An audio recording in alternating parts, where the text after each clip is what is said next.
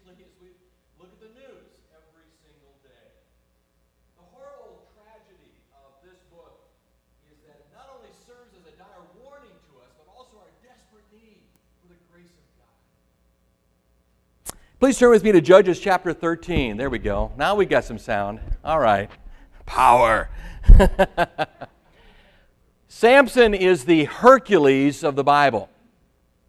For example, he once killed a lion with his bare hands. We have light, we have sound. Praise the Lord. Thank you. And it was good.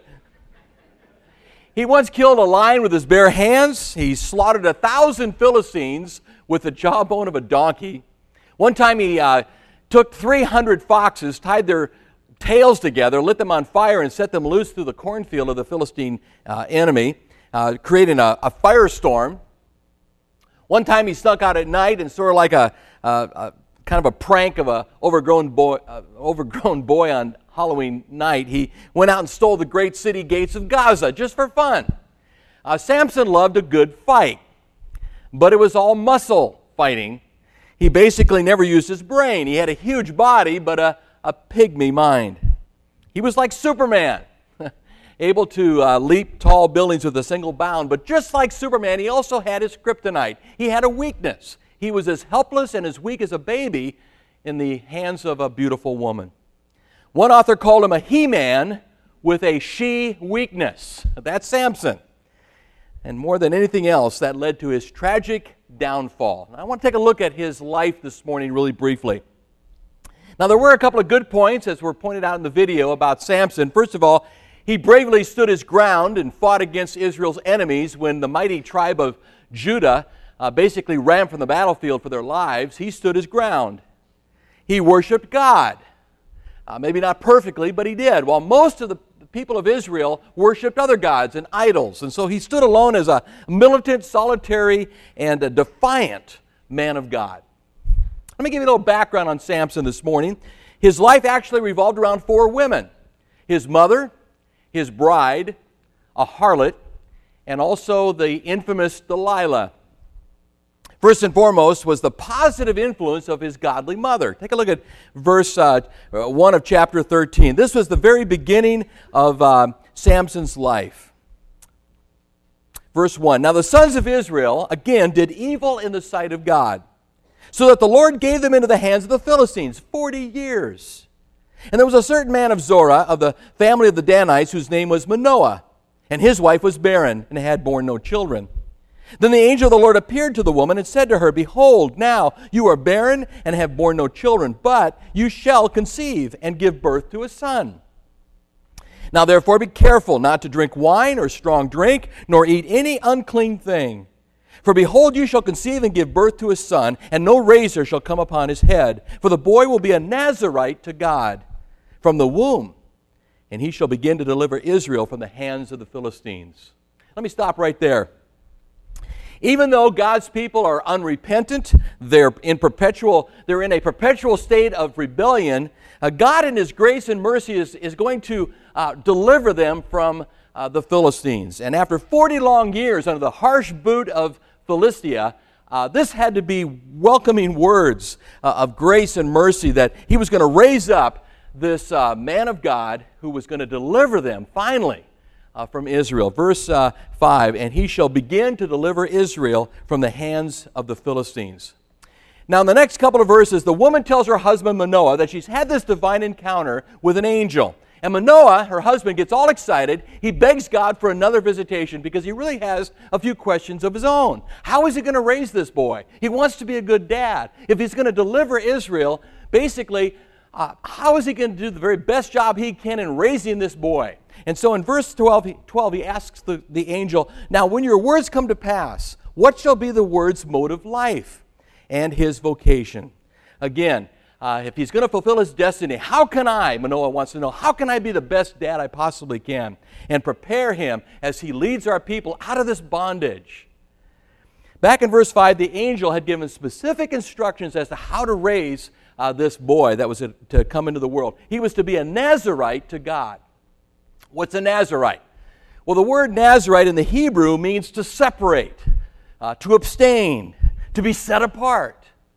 And in the book of Numbers, it spelled out what the Nazirite vow was all about. Basically 3 things. If you took the Nazirite vow, number 1, first and foremost, you were not to touch anything dead or even go near it.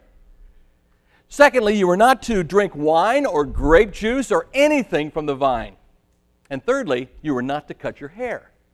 Now that seems simple and easy enough, but in Samson's life, he's going to violate every single one of these and then some.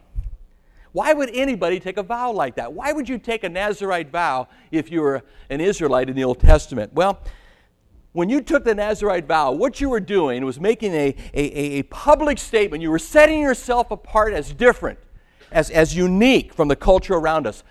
It was a public statement that basically said, you're going to live by a different set of standards. You're going to live by a different set of rules.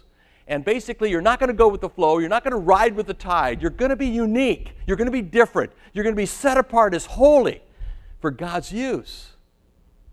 Now, we know of at least 4 individuals in the Bible who took the Nazirite vow. Of course, Samuel, the prophet, Samson here in our passage. John the Baptist took that vow, and also Paul, the Apostle Paul, although he only took it for a short period of time. In any case, while you and I might not take the Nazirite vow, that was Samson's mission in life, to be set apart. And in reality, that's our mission as well. We are called to be different. 1 Peter talks about being a peculiar people, not odd, but different, set apart. As believers, we're called to live by a different set of standards than the world. We're not to go with the flow and ride with the tide. We're as Christians called to go against the grain, to be willing to stand apart, to stand up against evil if necessary, to make a difference, to make an impact in the world around us. Are you different? Somebody said, I'm really different, but are we different? Are we set apart? I talked to someone here a while ago who said that someone in their office they'd been working with for years found out he was a Christian, and she said, wow, I didn't know you were a Christian. You're the last person I thought. Well, why is that? We're called to be different. Are you different? Do people see something different in your life? That was Samson's mission from God. He was supposed to be set apart for God's use. Now, submission to the will of God, the parents here in verse 19, they set up and make a burnt offering to the Lord. And verse 20 says that while they were making this burnt offering, kind of a miraculous display of fire shoots out from the idol up into the sky. And the angel that they were talking to ascends up into heaven. And all of that was proof, confirmation that this promise was truly from God himself. That's all they needed. And sure enough, later on a son is born to this very godly couple. Look at verse 24. Then the woman gave birth to a son, named him Samson, and the child grew up, and the Lord blessed him. And the Spirit of the Lord began to stir him in Mahaneh-dan between Zorah and Ashtahol. Now, from this very first part of Samson's life, we can draw a key principle, and that's this. Sensual kids can come and be born from spiritual parents. We're going to see in the life of Samson, basically, that there really is no guarantee that a godly biblical home is going to produce a godly biblical child. And Samson's a great illustration of that. He was born as a child born of prayer. He came as a direct result of an angelic appearance and a miraculous announcement. He was born to a godly couple who were sensitive and obedient. He was richly blessed by God, and he had the Holy Spirit of God empowering him. It doesn't get any better than that. And yet, if Samson's life teaches us anything as parents, it teaches us that even though children may have a spiritual head start, they can still plunge, headlong into carnality and calamity. Some of the most godless kids can come out of the most godly homes. Why? Why is that? Because kids will still make their own choices. I can't tell you the number of times that parents will come to me and beat themselves over the head with guilt because their kids didn't turn out the way they hoped, the way they prepared them. Yes, we're supposed to do the best job we can as parents to raise our kids in the admonition and instruction of the Lord, but the choices they make are their own later on in life. Think about the very first kids, so to speak, Adam and Eve in the garden. The perfect environment, the Garden of Eden, run around naked and, naming all the animals. I mean, they had it made. The perfect parenting of God the Father himself who used to walk with them in the cool of the night. perfect nature, perfect nurture, and yet they blew it big time. Why? Because our kids are going to make their own choices. Again, we do the best job we can as parents, and we're responsible for that. And we're accountable to raise up our kids and to instruct them in the ways of the Lord, to plug them into church and help them to grow in the grace and knowledge of Christ, in the body of Christ. And yet, as they get older, they will have to make their own choices. They're going to have to make their faith their own. Now, there's a second woman in Samson's life, and that's his bride. Chapter 14, verse 1, it begins many years later. Samson is a young man in his late teens, maybe early 20s. He's basically running on his out-of-control hormones. This man is unable, he's unwilling to control his passions, and he sees a dazzling, hot Philistine woman, and he basically is absolutely obsessed with her. He wants her. Take a look at verse 1 of chapter 14. Samson went down to Timnah. He saw a woman in Timnah, one of the daughters of the Philistines. So he came back and told his father and mother, I saw a woman in Timnah, one of the daughters of the Philistines. Now therefore, get her for me as a wife. His father and mother said to him, Is there no woman among the daughters of your relatives or among our own people that you should take a wife from the uncircumcised Philistines? But Samson said to his father, Get her for me. She looks good to me. So here's the very first scene where we have this young Samson. He's walking down the streets of a Philistine village, a town called Timnah. Timnah is about 6 miles away from where he lives, and it's in enemy territory. What's he doing in Timnah? Well, we know that he wasn't there assuming his role as a leader of God's people. He wasn't there preparing to rally his fellow Israelites against them. He wasn't there to gather intelligence. No, he was there to check out the babes. He was there to check out the girls. And what he saw, he saw what he was looking for. Again, a beautiful-looking young woman that Samson absolutely fell in lust with. He's led by his lust, he's governed by his glands, and so he takes a major break from both his parents' wishes and also takes a break from the commandments of God. You see, the Mosaic Law made it crystal clear you don't marry or intermarry with unbelievers. Moses made it very clear that when they went into the land of the promised land of Egypt, or Israel, he had given very specific instructions in Deuteronomy chapter 7, verse 1. When the Lord your God shall bring you into the land where you are entering it to possess it, and shall clear away many nations before you, the Hittites and the Girgashites and the Amorites and the Canaanites and the Perizzites and the Hivites and the Jebusites, 7 nations greater and stronger than you, and when the Lord your God shall deliver them before you, you shall defeat them, then you shall utterly destroy them. You shall make no covenant with them, show no favor to them. Furthermore, you shall not intermarry with them. You shall not give your daughters to their sons, nor shall you take their daughters for your sons. Why? What was the problem? What was the issue? What was the main concern? Among other things, God knew that an unbelieving spouse is a powerful magnet that will draw too often a believer away from their faith, their obedience, and their love to the one true and living God. Which is why the Apostle Paul says the very same thing in the New Testament. In 2 Corinthians chapter 6, verse 14, he makes it very clear. Do not be bound together with unbelievers. Why? For what partnership has righteousness with lawlessness? Or what fellowship has light with darkness? Or what harmony has Christ with Belial? And what has a believer in common with an unbeliever? In other words, what common foundation do you share upon which to build your life? Absolutely nothing. You see, the basic foundation of any relationship, especially the marriage relationship, is spiritual in nature. That's the bedrock.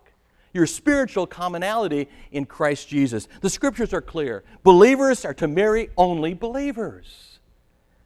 And so for a Christian to marry a non-Christian is simply not an option. Now, if you're in that kind of a marriage, there's nothing you can do about it at this point. But I'll tell you something. There are dozens and dozens of men and women who I could have come up here that I know of that would share tearful testimony of being married to someone who's not a believer, and the turmoil of that and the heartache of that is overwhelming because they don't share that basic foundation, that spiritual foundation of their relationship with the one true and living God.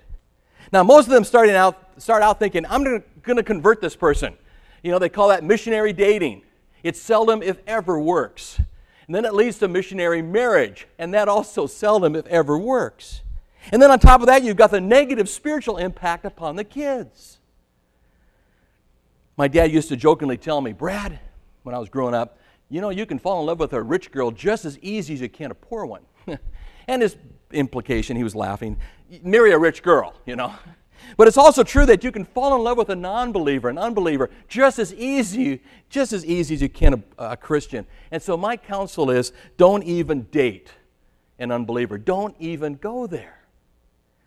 Christian young people, make a commitment before the Lord not to go down that route. It's a rough road. It will lead to turmoil. It will lead to heartache. Samson doesn't care. He just doesn't really care what God says. In fact, he's bent, and his flawed character is exposed in verse 7. He basically tells us that this woman looked good. She looked good. What else is there, right? He's thinking she'll make a great trophy wife. Which brings us to the second principle that we gain from the life of Samson, that we glean from this passage, and that's this. A lustful person focuses on the external rather than the internal. You know, it's interesting that the very first recorded words of Samson, I saw a woman. First thing we know that he said. 3 times in this passage, Samson refers to this Philistine woman totally in visual terms. He never mentions anything about her internal qualities, even if she had any. His attitude is, who cares if she's a pagan? Who cares if she's an atheist? Who cares if she's an unbeliever? She's hot. That's all I care about. That was Samson. A lustful person focuses on the external rather than the internal. You know, we live in a culture that has done everything it can to focus on the external and animalize sexuality. Most people don't realize that human sexuality was designed by God. He's the one that came up with the idea, and it is to be very different from the sex of an animal. Think about it. Animals do not have a relationship to enhance. Animals are motivated to mate by a cycle of heat and ovulation. Animals are driven by seasonal impulses rather than for pleasure and interaction. God made humans very, very different. Mark Atterbury, in his book, points out that humans are the only creatures on earth who are capable of understanding and enjoying romance. Only humans, he points out, enjoy candlelight dinners, walks in the moonlight, love letters, poems, romantic music, back rubs, and passionate kissing. Put it all together, and the conclusion is unmistakable. God intended for human sexuality to have a higher purpose than just mere procreation. He intended it to be a means of personal interaction and relationship building, something that would elevate and enhance the marriage relationship. In other words, he intended it to have a spiritual dimension. You were designed to make love in all its facets and dimensions and to know intimacy that reaches all the way down to your soul. That's the way God designed it. It's that all-important core spiritual dimension that is the very thing that lust causes you to ignore. A lustful person focuses on the external rather than the internal. It's sort of like the beautiful painting I one time saw I saw a Rembrandt one time, and it was only about so big, but the frame around it was huge. Big, wide frame. It was ornate. It was wood carved, scrolled, overlaid with gold leaf. And it was so easy to get caught up in the frame instead of the masterpiece. So easy to do. Which is why Peter warns, do not let your adornment be merely external, but let it be the hidden person of the heart. When you look at someone, is your focus on the frame or on the masterpiece? Is it on the appearance or is it on the heart? When the prophet Samuel was ready to anoint a very impressive-looking king, a young man who was just so good-looking and tall, and God had to warn the prophet and say, look, do not look at his appearance. Do not look at the height of his stature, because I have rejected him. For God sees not as man sees, for God looks at the outward, or man looks at the outward appearance, but God looks at the heart. Now, in spite of Samson's runaway lust, we see here in verse 4, the fact that God, it's amazing, God is still in control. Look at verse 4. However, his father and mother did not know that it was of the Lord. In other words, God was still working. God was working in and through all of this. For he was seeking an occasion against the Philistines. Now, at that time, the Philistines were ruling over Israel. That tells us that it's amazing that even in the midst of his disobedience and in the midst of his rebellion, God is still going to fulfill his destiny through this man. With all his faults, with all his weaknesses, through all of his sin, God is still at work. It's amazing how he still redeems Samson in spite of himself. It's amazing that God will work through even his lust and his rebellion to drive a wedge into the ranks of the Philistines to destroy them. And that was God's original intent. Now, picking it up here in verse 5, we have an incident in Samson's life when the Spirit of God came mightily upon him, basically to overcome an attacking lion. Judges 14, verse 5.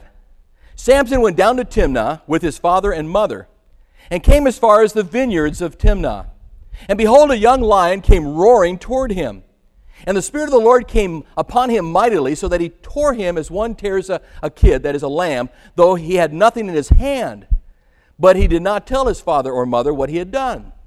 So he went down and talked to the woman, and she looked good to Samson. When he returned later to take her, he turned aside to look at the carcass of the lion. And behold, a swarm of bees and honey were in the body of the lion. So he scraped the honey into his hands, went on, eating as he went. When he came to his father and mother, he gave some to them, and they ate it, but he did not tell them that he had scraped the honey out of the body of the lion. Why? That was a direct violation of the Nazirite vow. You don't touch anything dead. You don't go near it. And on top of that, I don't think it's incidental that he happened to be walking through a vineyard. Violation number 2, you don't take anything, you don't eat anything from the vine. And so Samson is going to use this little incident to pose a riddle on his wedding day. Take a look at verse 10. Then his father went down to the woman. Samson made a feast there, for the young men customarily did this. And it came about when they saw him, they brought 30 companions to be with him. Then Samson said to them, "Let me now propound a riddle to you. If you will indeed tell it to me within the 7 days of the feast and find it out, then I will give you 30 linen wraps and 30 changes of clothes. But if you are unable to tell me, then you shall give me 30 linen wraps and 30 changes of clothes." And they said to him, "Propound your riddle that we may hear it." And so they placed the bets. The riddle is put forth. Here it is. He said to them, "Out of the eater came something to eat, and out of the strong came something sweet." But they could not tell the riddle in 3 days.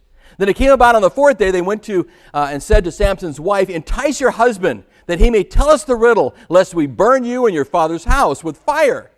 They're taking this seriously. "Have you invited us to impoverish us? Is this not so?" And Samson's wife wept before him and said, "You only hate me, and you do not love me, and you have propounded a riddle to the sons of my people, and have not told it to me." And he said to her, "Behold, I have not told it to my father or mother. Why should I tell you?" However, she wept before him 7 days while their feast lasted. And it came about on the 7th day that he told her, because she pressed him so hard. She then told the riddle to the sons of her people. So the men of the city said to him on the 7th day before the sun went down, "What is sweeter than honey? What is stronger than a lion?" And he said to them, "If you had not plowed with my heifer, you would have not found out about my riddle." I love that phrase. I don't know why. If you hadn't messed with my wife, if you hadn't plowed with my heifer, you wouldn't know these things. Don't plow with my heifer. Then I found that hilarious. But anyway, then the Spirit of the Lord came upon him mightily, and he went down to Ashkelon and killed 30 of them, took their spoil, and gave the changes of clothes to those who told the riddle. And his anger burned, and he went up to his father's house, but Samson's wife was given to his companion who had been his friend. So obviously Samson had lost that loving feeling. He's not in a honeymoon mood, so he storms off and he goes back to his mom and dad. He goes back to the parents' house to kind of cool his jets a little bit. He leaves his bride-to-be behind, and they give her to his best man, and she marries him. Sometime later, he doesn't know this, but the harvest moon is beginning to pull on Samson's libido, and so he goes to the door of his wife's room with flowers in his hand, seeking an apology. It actually wasn't flowers, it was a goat, but it doesn't translate too romantically in our passage here. Judges chapter 15, verse 1, "But after a while, In the time of wheat harvest, it came about that Samson visited his wife with a young goat. And he said, I will go into my wife in her room. But her father did not let him enter. And her father said, I really thought you hated her intensely, so I gave her to your companion. Is not her younger sister more beautiful than she? Please, let hers be yours instead. Now, we don't know what her sister looked like, but Samson wasn't interested. His romance leads to rage. His rage leads to vengeance. Verse 3. Samson then said to them, this time I shall be blameless in regard to the Philistines when I do them harm. And Samson went, he caught 300 foxes, took torches, turned the foxes tail to tail, put one torch in the middle between two tails, and when he had set fire to the torches, he released the foxes into the standing grain of the Philistines, thus burning up both the shocks and the standing grain along with the vineyards and the groves. And so Samson's anger turns to arson. Then things get worse. And tragically, one act of revenge leads to another. The Philistines retaliate. They burn the house down and killed both his fiancée and her father. Then it gets worse. Samson retaliates. He turns around and strikes them. Here it says, ruthlessly with great slaughter. And then it gets worse. His terrified countrymen tie him up with ropes, deliver him over to the Philistines. It says in verse 14, the Spirit of the Lord came upon Samson. He breaks out from his ropes. He grabs the jawbone of a donkey, and he slaughters 1,000 of the Philistines. What a dramatic mess. What a violent mess. It leads to the third principle that we find from our passage. The lustful life leads to one tragedy after another. The lustful life leads to one tragedy after another. His lust leads to rage. His rage leads to revenge. His revenge leads to even more horrible violence. As Proverbs 29:22 points out, a hot-tempered man abounds in transgression. And by transgression, an evil man is ensnared. He's trapped. Samson is ensnared by his lust, and in his anger, and in his vengeance, and in even more violence. Then things seem to kind of settle down for a while. In verse 20, it tells us that for the next 20 years, Samson ruled as judge over Israel.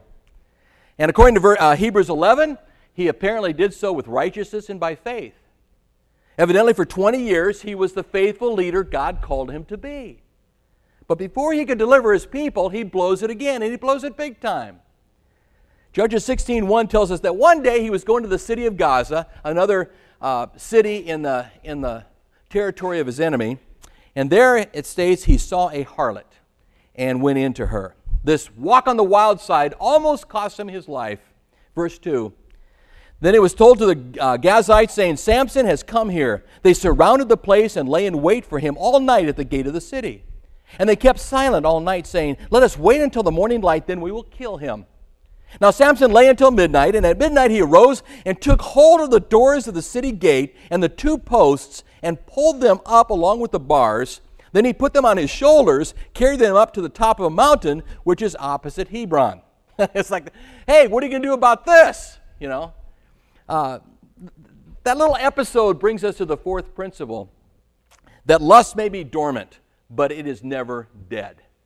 It may be dormant, but it is never dead. One author put it this way, like embers smoldering beneath the surface of a thought-to-be-extinguished campfire, lust, when fanned in the open air, can fuel a forest fire, and invariably someone always gets burned.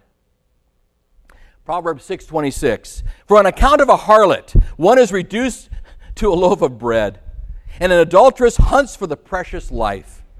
Can a man take fire in his bosom and his clothes not be burned? Or can a man walk on hot clothes or coals and his feet not be scorched? In other words, if you're going to mess with fire, you are going to get burned. Samson's lustful life is also described for us in James chapter 1. But each one is tempted when he is carried away and enticed by his own lust. Then when lust has conceived, it gives birth to sin, and when sin is accomplished, it brings forth death.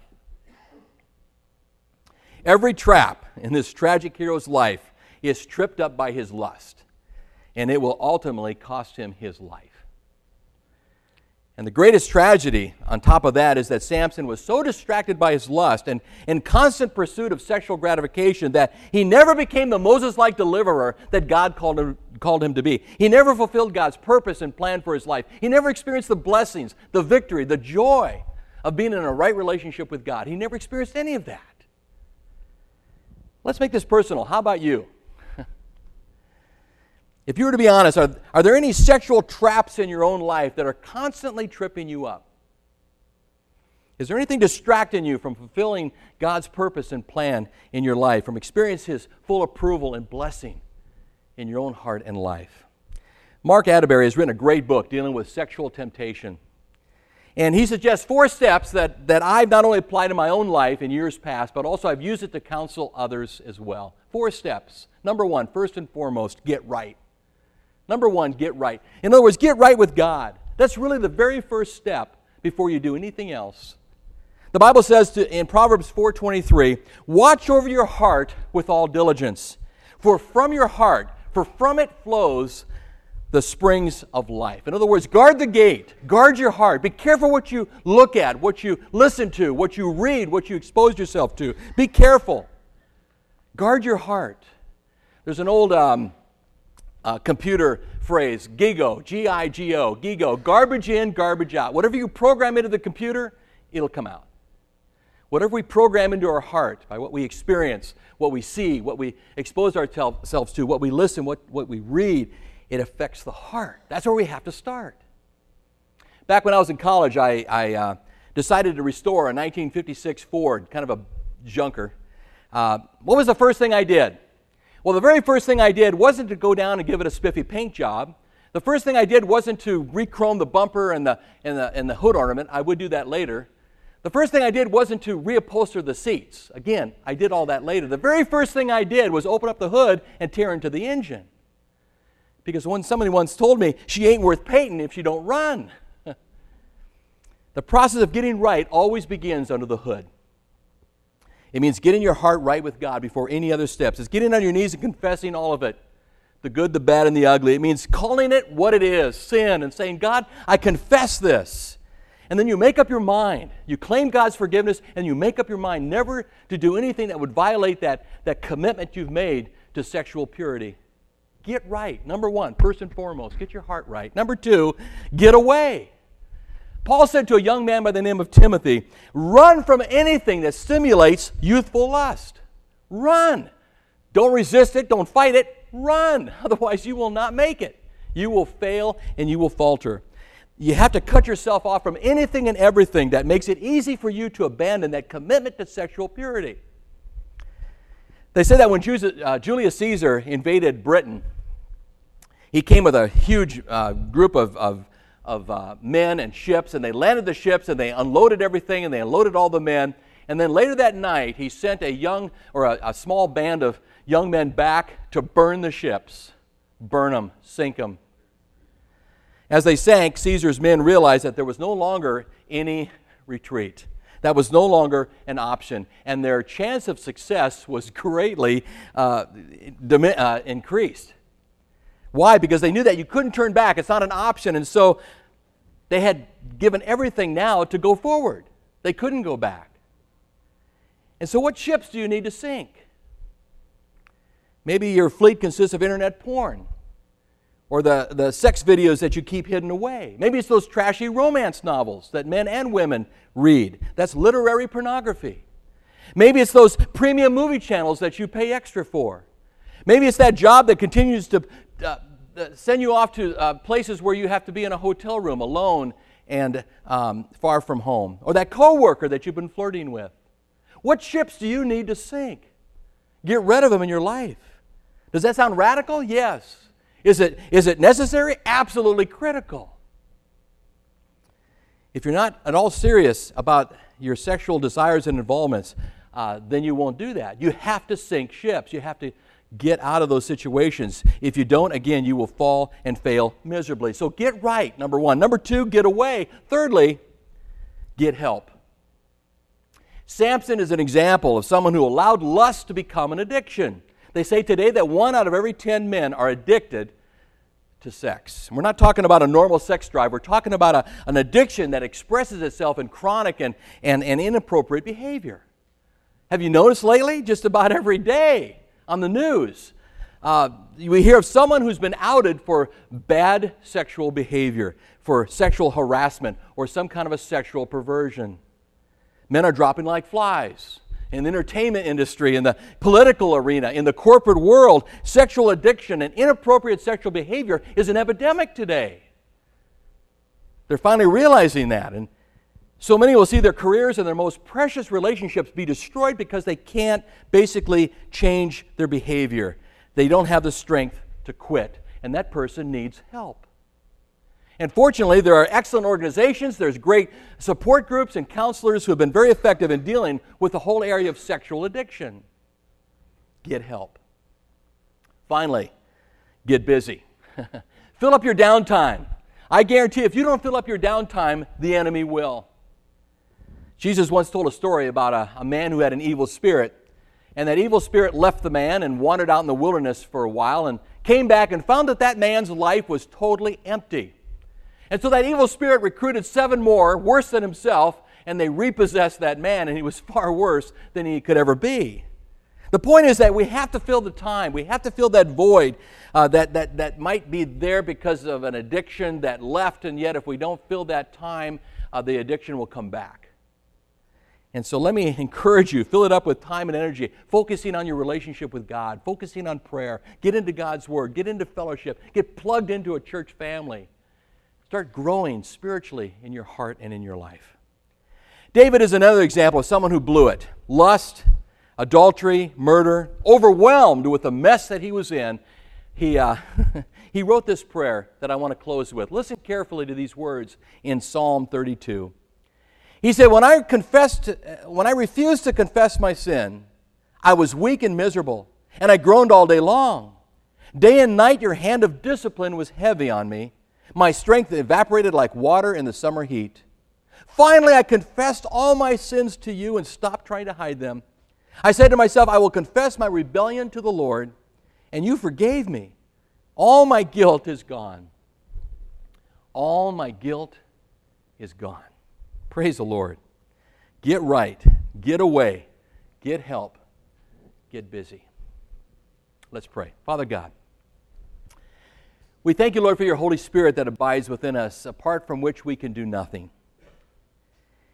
And Lord, we just come before you. We are totally dependent upon you, the resources of your Word, the presence of your Spirit. Help us, Father, to be all that you've called us to be, to fulfill our destiny as men and women, as children of God, brothers and sisters in Christ. Help us, Father, to grow in the grace and knowledge of Christ. Help us to reflect the love and light and power of Jesus in all that we say and all that we do. May we be holy, set apart.